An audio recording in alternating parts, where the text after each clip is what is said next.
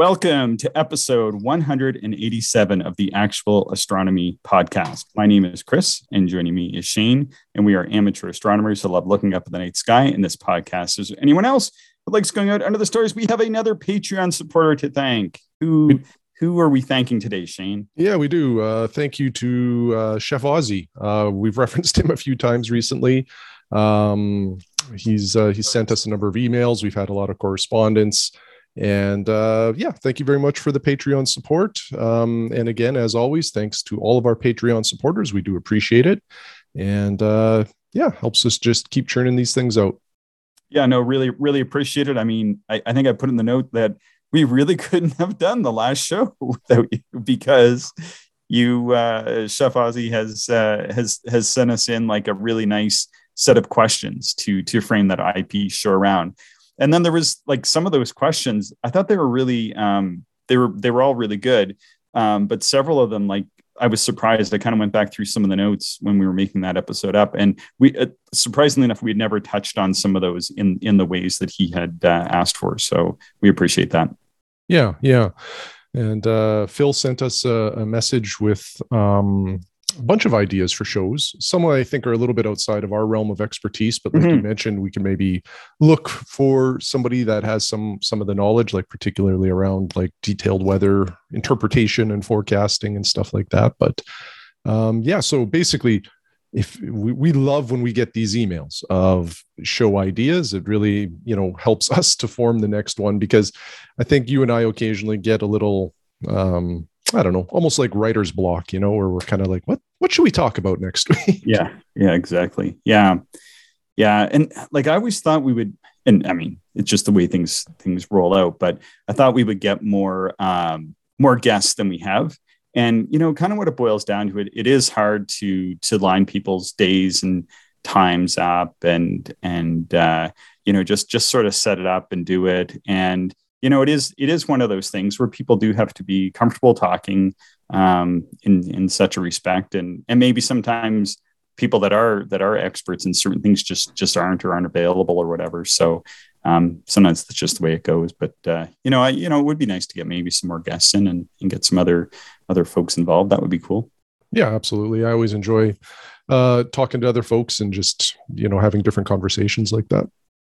Yeah, no, very cool. Yeah, and I thought Phil's suggestions were great. I think all the suggestions we get are great, and we do end up incorporating them one way or another. Like, so for example, if it is something on the weather where, well, like neither of us are weather experts, but what we might be able to do is, as we're talking about things, make sure that we include maybe the resources and such that we do use, and just make sure that we're kind of filling in the gaps that we can.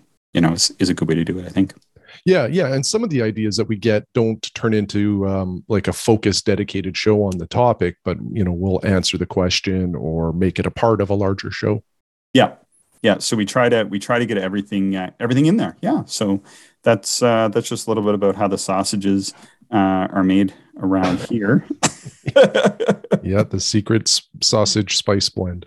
Yeah. So how was your week? Miserable. I see you have a note here. It looks like 6-inch decisions. Is that the snowfall or telescopic? Because we've had about 6 inches of snow this past week, I think. Yeah. No, my week, I'm getting so fed up with this weather, Chris. This is just I'm so annoyed. We're really just under a perpetual blanket of cloud now lately. The temperatures have kind of warmed up, but you can't see anything at night. So nope. You might get, I had a couple glimpses of the moon through pretty thick cloud. And when I say glimpses, it was just like a bright orb. You couldn't even really see any of the surface detail. So yep. I'm just, I'm getting the itch. I want to do some observing and we can't, but nope. Oh, well, it is what it is. As always, what we say every Sunday is, hey, hopefully this coming week is better. I'm not sure it will be, but we'll see. Yeah, we'll see. I did put in here, though, that I was expecting to get 44 and a half minutes out of you on Leo 1. Yeah. Well, that was kind of funny. So yeah, I guess let's talk about Leo 1 for a second. I'm doing some reorganization of my astronomy stuff. I bought some shelving and, some other things to help declutter my room. And I have a stack of these Deep Sky journals that occasionally I flip through. I got a stack of these things when I used to have the 12-inch Lightbridge. That was a great deep sky telescope. And the Deep Sky Journal is for like really big aperture telescopes, but providing like some real challenging, unique things to look at. And when you flip through these, and Chris, I know you've got some of these magazines, so you're familiar with them. Yep. But when you go through them, it's often like sketches and observing reports from people with like 32-inch telescopes, like monsters, right? So when I got rid of my Lightbridge, and then the majority of my observing was with 5-inch or smaller refractors, I found that a lot of the stuff in this Deep Sky Journal just didn't apply to me anymore because it was out of range of the aperture that I had. And then anyway, when I was doing some reorganizing, I noticed one of them was talking about like small telescope challenges or extravaganzas or something like that.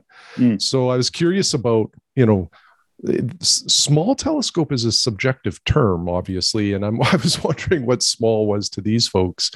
But lo and behold, like they talk about 5 and 6-inch telescopes in the small telescope section, which is great.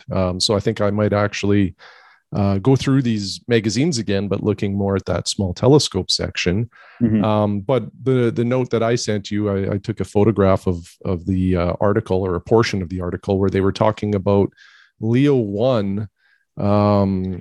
Not sure if it's observable in a 5-inch telescope because nobody, I don't think anybody in their circle really had 5-inch telescopes at that point. So, refractors, yeah. So they weren't really sure if it was possible, and they were hoping somebody would try. So I thought that was kind of amusing. That was from like 1991, I think. So it's a little bit older. Yeah. Wow. Yeah. Maybe we should say what these magazines are. So this is Deep Sky Magazine and Deep Sky Journal. I think it originally started as Deep Sky Journal and then became Deep Sky Magazine or something. And I think the last issue they published was in like the mid 90s or something, wasn't it? So it something like that. Yeah. And published in 25 years or something. Yeah. And even when it was published, like I think it varied from like a quarterly distribution, and then I think it went to bi-monthly for a little bit. But it was definitely like a very niche magazine, I think, in the observing world. Yeah, probably the thing that would be equivalent now would be like the Deep Sky Observer from the Webb Society.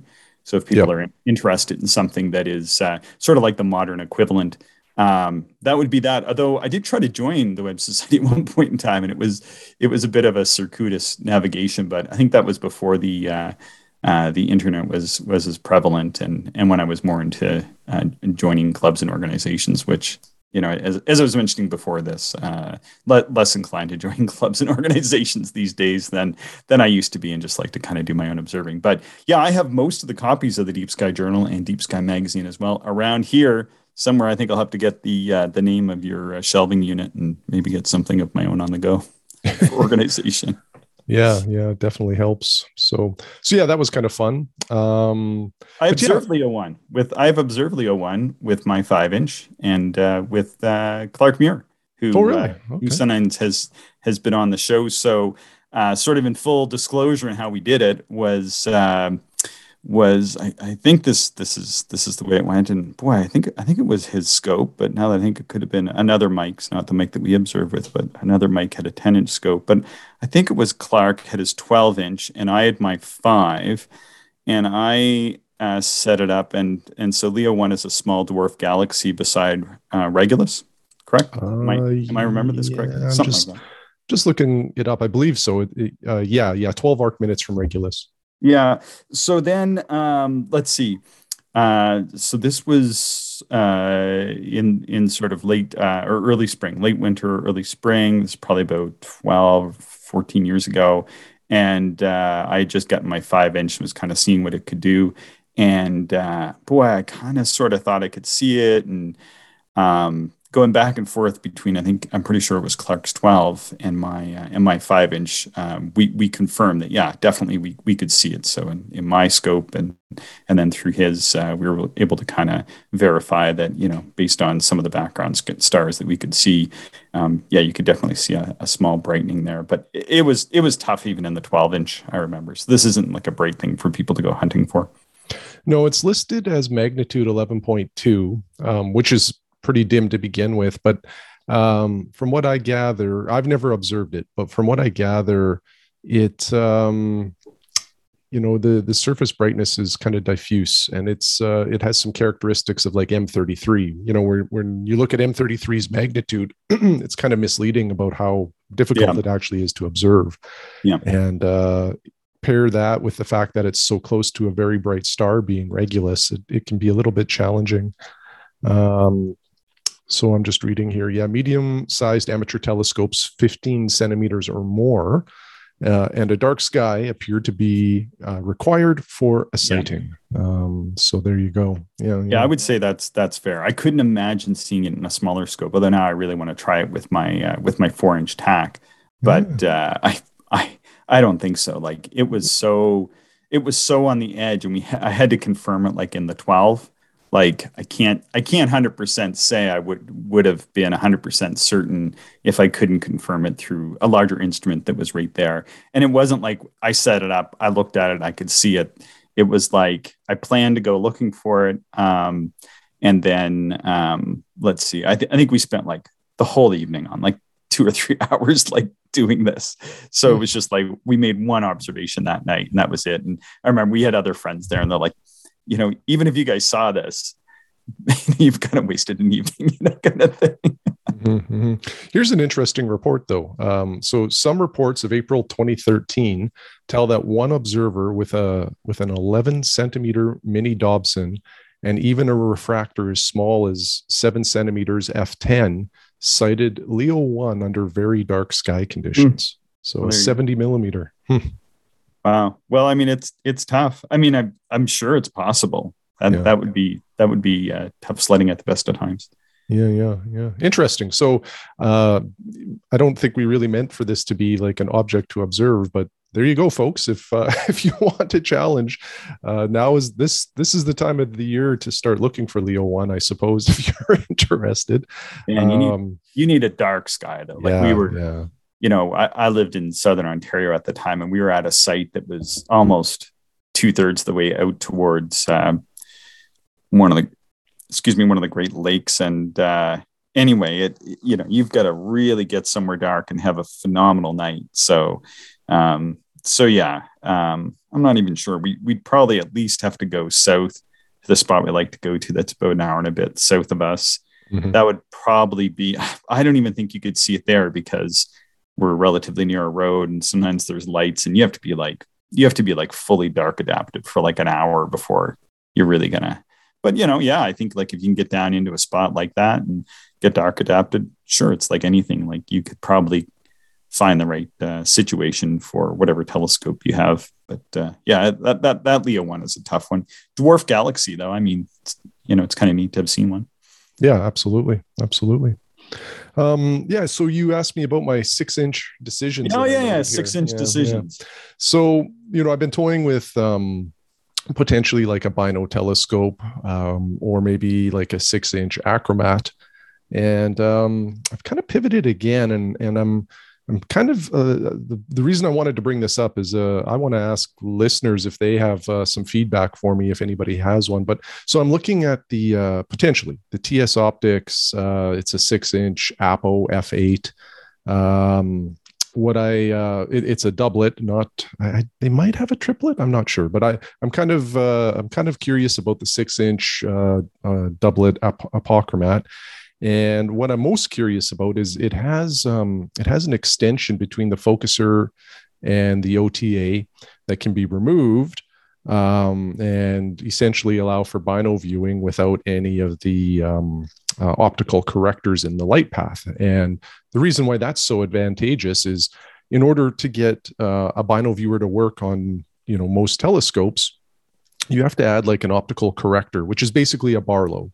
and it's anywhere from 1.25 times, usually up to about 1.7 times. And then what that Barlow does is it compensates for the extra light path, or I guess the distance that the Bino-Viewer adds to the light path.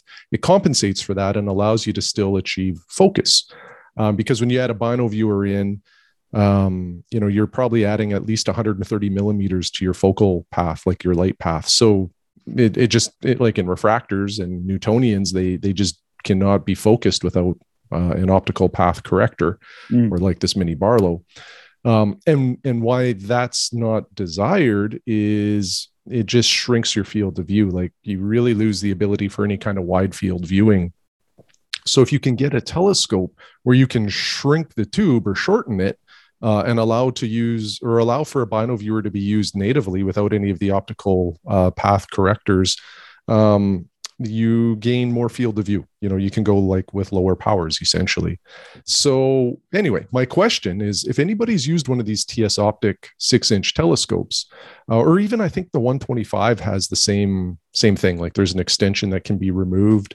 I'm just curious about how, not necessarily how easy it is to remove, but like, is it something that's designed to be added and removed over and over and over again, or is it really fine threads that you really run the risk of cross threading? And the reason why that's important to me is I don't think I would run it just as a Bino-Viewer telescope entirely. Like there would be times where I would probably want to run it as a mono telescope to use some 2-inch wide field eyepieces. But just to have that flexibility to go back and forth. So if anybody has feedback for me, I'm very curious about that. Yeah, very cool. That would be, I really hope you get a 6-inch refractor. I'm not as picky though. You get what you want and I'll just enjoy it. Yeah, of course. Well, the Achromat still is appealing to me for sure. It's just it's a little more limited, I think, because probably not going to use it on planets. And I think a 6-inch Apo on the planets would be incredible. Now the Apo, it's not going to yield quite as wide a field of view, but still, I think pretty solid for my purposes. And I don't know. It's appealing to me. So I still haven't made a decision one way or the other, but I think I'm narrowing down on what I want. Yeah, we have several listeners with 6-inch refractors. I think I know who they are, and I probably get them wrong if I try to rhyme off their first names. But I know there's one person who's got one of these 6-inch f5.9. I think they even have like the Altair one that's sort of like a. Yeah. I want to say it's like a purpley red. I've never seen it in person. I think it looks so wicked though. Yeah. And that's an Achromat. And that's one of those ones that's sort of on this list of desirable scopes to maybe for me, it's more like a look through than a buy, but like I would really love to spend an evening with that telescope. Yeah. And then there's another listener, and I believe it's not the TMB, it's the APM 6-inch ED f8. Or f7.9 or whatever.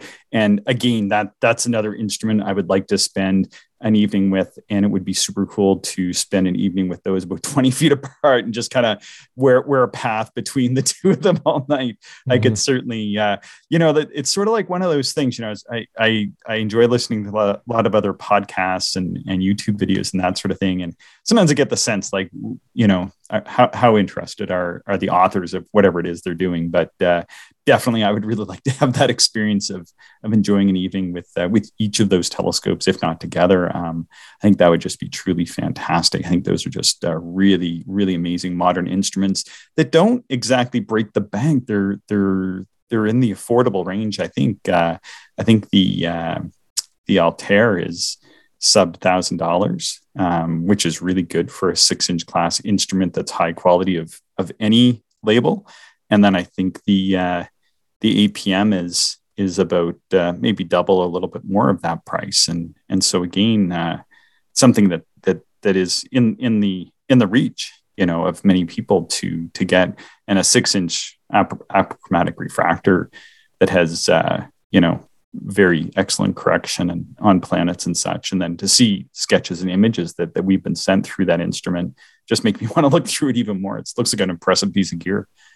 Yeah, for sure. The Apple is more than that though. It's about 4 times the cost of the Acromat. Roughly. Is it okay? Okay. Yeah. I think the Acromat is a really good price though. So yeah. Although the Altair one, I think they're made by Kooming or I can't remember what the name of the company is. There's a bunch of them rebadged. Like there's the Altair, TS Optics has one. It's the 6-inch 5.9, and I think they run about €1,000. So then, you do your exchange wherever you live. Like you said, it's not out of the realm of possibility. And what I like about these 6-inch refractors is if you're a refractor person, this is probably about as large as you can go and still have it being like somewhat portable, where you can, take it to the dark site and move it around the backyard if you want. You go any larger than a 6-inch refractor, not only is the tube starting to become very long and unwieldy and heavy, but the mount that you need for anything larger than that really, really becomes substantial and starts to, you really have to consider that becoming more of an observatory-based telescope rather than something you would pack into the back of your vehicle and take an hour or two outside of your city.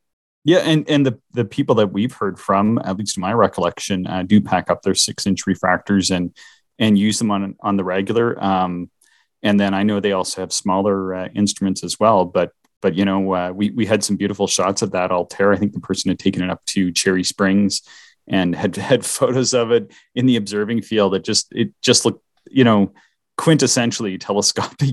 Just such a beautiful, beautiful instrument. And then I know the other person who sent us lots of photos of their APM 6 has it equally well set up on a mount, and was sending us some sketches of the comet and that sort of thing. Just really, really beautiful instruments.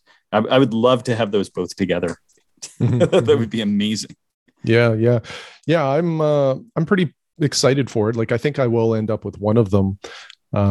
It should provide, some very similar views in terms of like light gathering ability as my old 8-inch Dobsonian. But just with the refractor, contrast and, all of the benefits that you get there. Yeah. One of the things, and I know this kind of loops back to some of the other questions that we get is, a lot of the time people ask us like why we are so much into the refractors. And one of the things that we run into quite a bit here, this is sort of like place specific, is that in my opinion, I think perhaps for you as well, Shane, is that the refractor tends to maybe work a little bit better for the type of conditions that we have a lot of the time. Even like our good friend Mike, who's got the 12-inch, he also has a little 3-inch Takahashi for those nights. And kind of like Mike was the first one to get the TAC, and then like we all kind of got on board that roller coaster.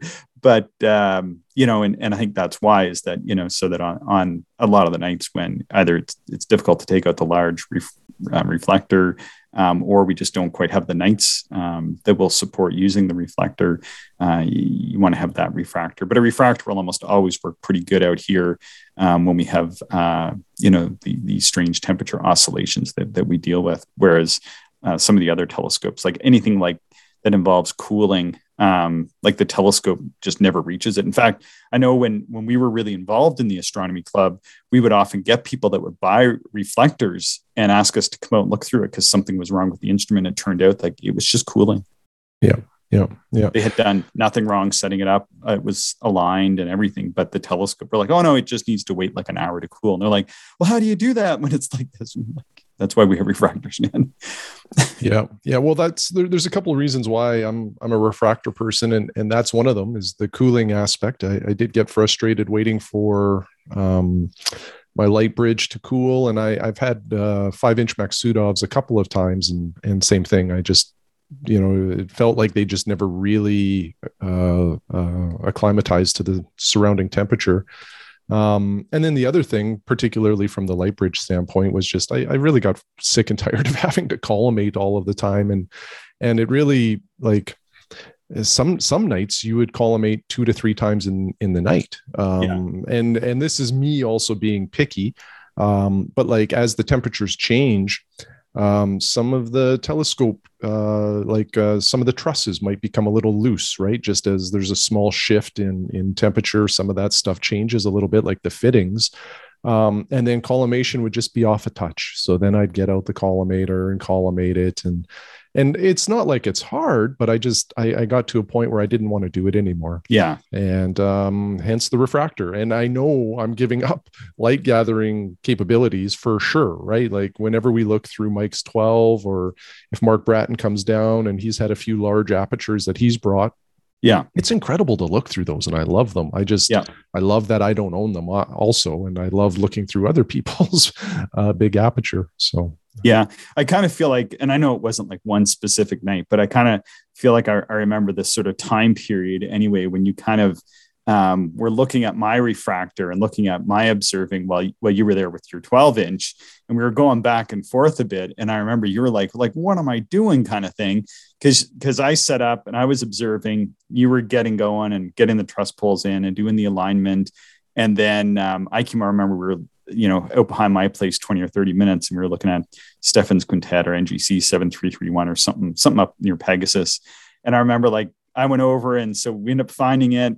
And then you were doing something else, realized the alignment was up. I went back over. I'd already observed like for 20 or 30 minutes before you were ready to go. We did some observing. I went back to my scope, and you had to do alignment again. And I remember you were really frustrated that night. Yeah. I don't know if you remember that or not, but no, there's a few nights like that. And the other thing too, like when I remember still quite vividly, actually looking through your refractor multiple times and just being blown away by the field of view. Like it's wider than what my light bridge could produce, but just the sharpness of the stars, like they were just such pinpoints. It really surprised me going back and forth. And anyway, as such, here we are. I no longer have a Newtonian, but it still is on my mind occasionally. Like, like an 18-inch or a 20-inch ultra fast Newtonian, I think would be pretty cool. An f2.9 or something like that would be incredible. Yeah, I'd like to get my 12-inch running at some point too, sort of on the never plan, but like that would be cool. But anyway, cool. Yeah. Where do we want to go next? We hit 100,000 downloads. Thanks everyone for listening. Yeah. That's big news. That's a bit of a milestone. So yeah, thanks everybody. Again, never would have thought that when we started, but that's pretty cool. Yeah, we're getting, I think you said it's just under 10,000 downloads a week. And I think, or is that wrong? No, 10,000 a month. 10, yeah. That's better. Yeah. Shane's the one that has the statistics in front of him and is much better at math clearly than I am.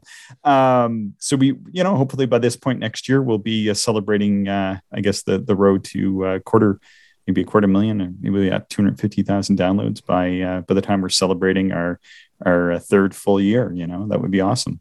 Yeah, for sure. That'd be really cool. Yeah. So I had an email from Felipe. Do you mind if I didn't totally reply to him? So I said that I thought it contained some interesting stuff. So I thought that I would just read it on the podcast. Do you mind, Shane, if I do? Yeah, go for it. All right. So Felipe is in Brazil, and I really enjoyed chatting with him for a couple of reasons. Just like I have to cough here, and maybe Shane can ad lib for one moment. Yeah. Felipe sends some wonderful pictures too of the, the countryside where he observes, and it really does look like paradise. And I'm exceptionally jealous of his conditions, especially this time of the year when I look in my backyard and see about 3 to 4 feet of snow everywhere. Yeah. Okay. So I'm going to read this because there's some stuff in here for you, Shane, and I know sort of Felipe and I have been corresponding, just the two of us. So I thought I'd read it out, and then you can kind of hear what he had to say about meteorites. So he said, "Hello, Chris. I wanted to say that I found the episode on meteorites really interesting. I even looked up some information about Brazilian meteorites, but it seems people are not much interested in it, and there are about 80 cataloged. Maybe Shane would be interested in this website." And he gave us a website on Weebly about meteorites in Brazil. It's meteoritesbrazil.weebly.com. And I feel like 80 is a lot. I thought that's awesome. Yeah. I'll have to check that out.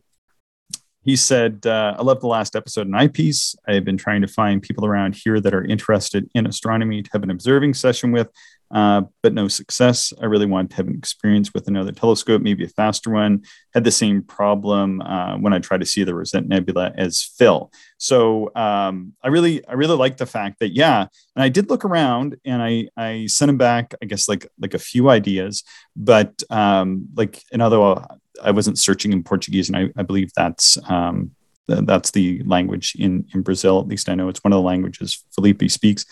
But yeah, I couldn't really find too many astronomy groups. There's like some high school groups and that sort of thing, but I couldn't really find like an RASC kind of equivalent to sort of in the Brazil region anyway. But and I guess that's one of the things like we kind of hope with the podcast is that maybe individuals that are around or maybe they're just living remotely. Like there's folks here in Saskatchewan that are friends of ours. We only see them every couple of years almost because they live maybe hundreds or whatever kilometers away. But anyway, so he really appreciated the bit about the Rosette and Phil's attempts to try to see it. So he says, I tried to look at it a couple of weeks ago and had no success. I had no idea if I was doing it right or not. One thing that I like to do is search for sketches on Google Images of that object I'm trying to find. And I tried to look for sketches of telescopes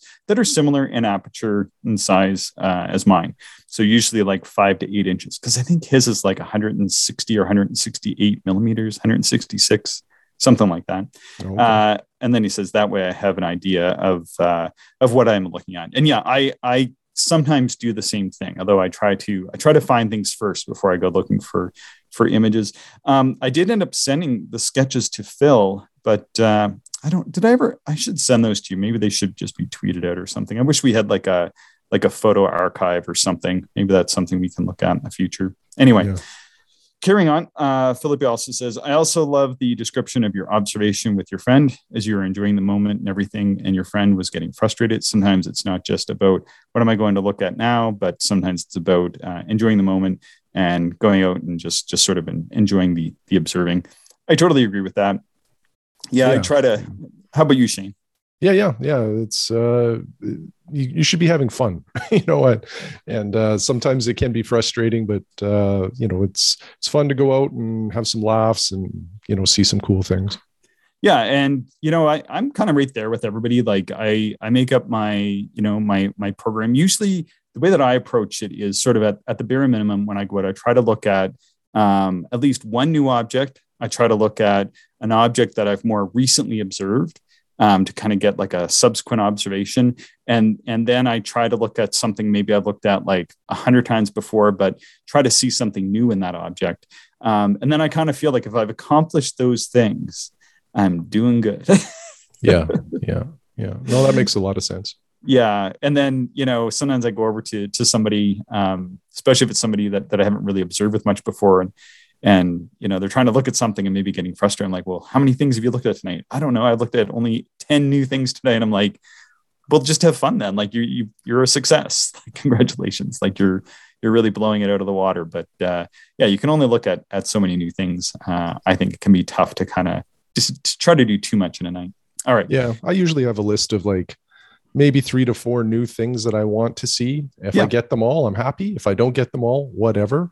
And if, like you said, if I get them all and now I'm wondering what's next, I will just do some eye candy observations. And what I mean by that is I'll look at objects I know well, but that I can just quickly find. And like you said, maybe you try to see some new details in it. Maybe you try different things. Like maybe you throw a bunch of different filters on just to see what the view looks like. Or maybe you try a bunch of different magnifications and just kind of play around and have fun. Yeah.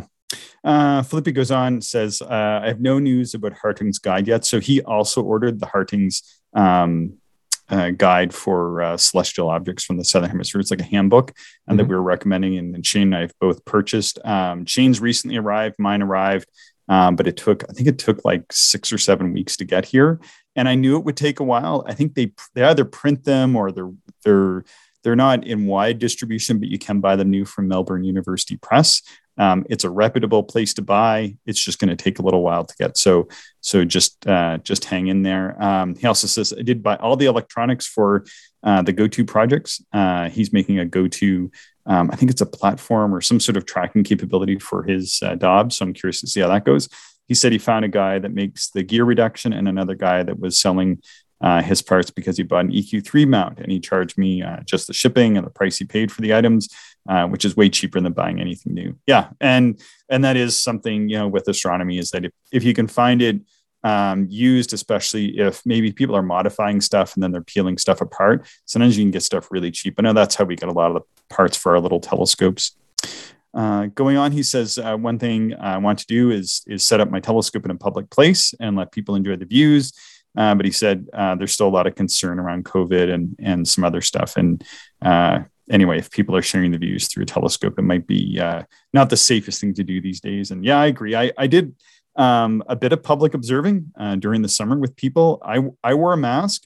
I think for the most part, people did wear masks.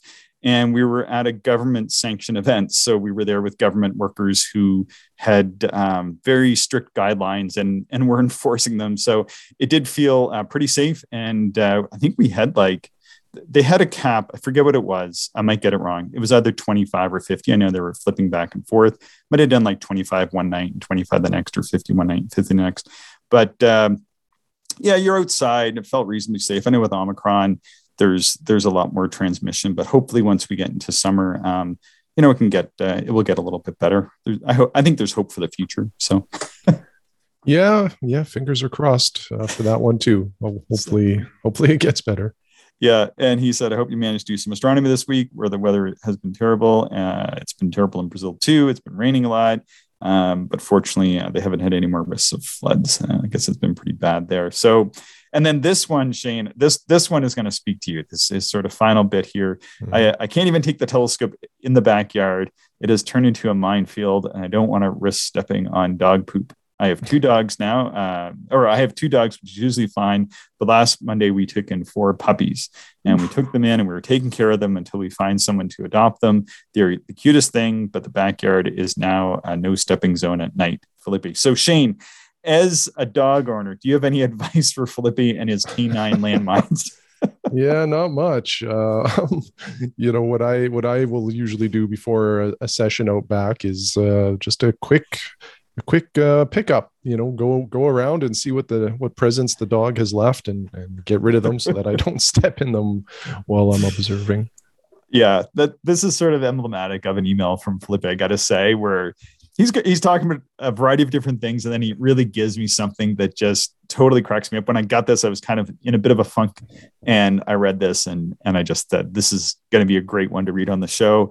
And it's going to be great for Shane because as a dog owner, that's really going to speak to him. I know when I had a dog, I learned very quickly that my choice spots for setting up in the yard were quickly coinciding with the spots that my dog didn't frequent. So, Yep. Adapt and overcome.